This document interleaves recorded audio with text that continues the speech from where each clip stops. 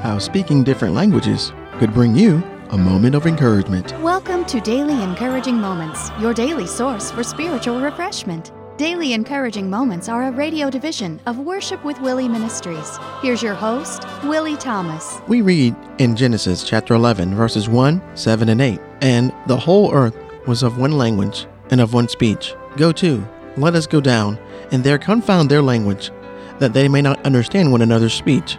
So the Lord scattered them abroad from thence upon the face of all the earth, and they left off building the city." The people of the world decided to all unite under one standard and go against God's commandment to populate the earth. God had to do something drastic in order to make them follow His direction. When we willingly disobey God's command and yoke up with the world, we inadvertently follow their anti-God agenda. Following God's direction the first time will provide you unnecessary stress and a moment of encouragement. For more information or to search our archive, visit www.worshipwithwillie.org /daily-encouraging-moments. Tune in again and stay encouraged.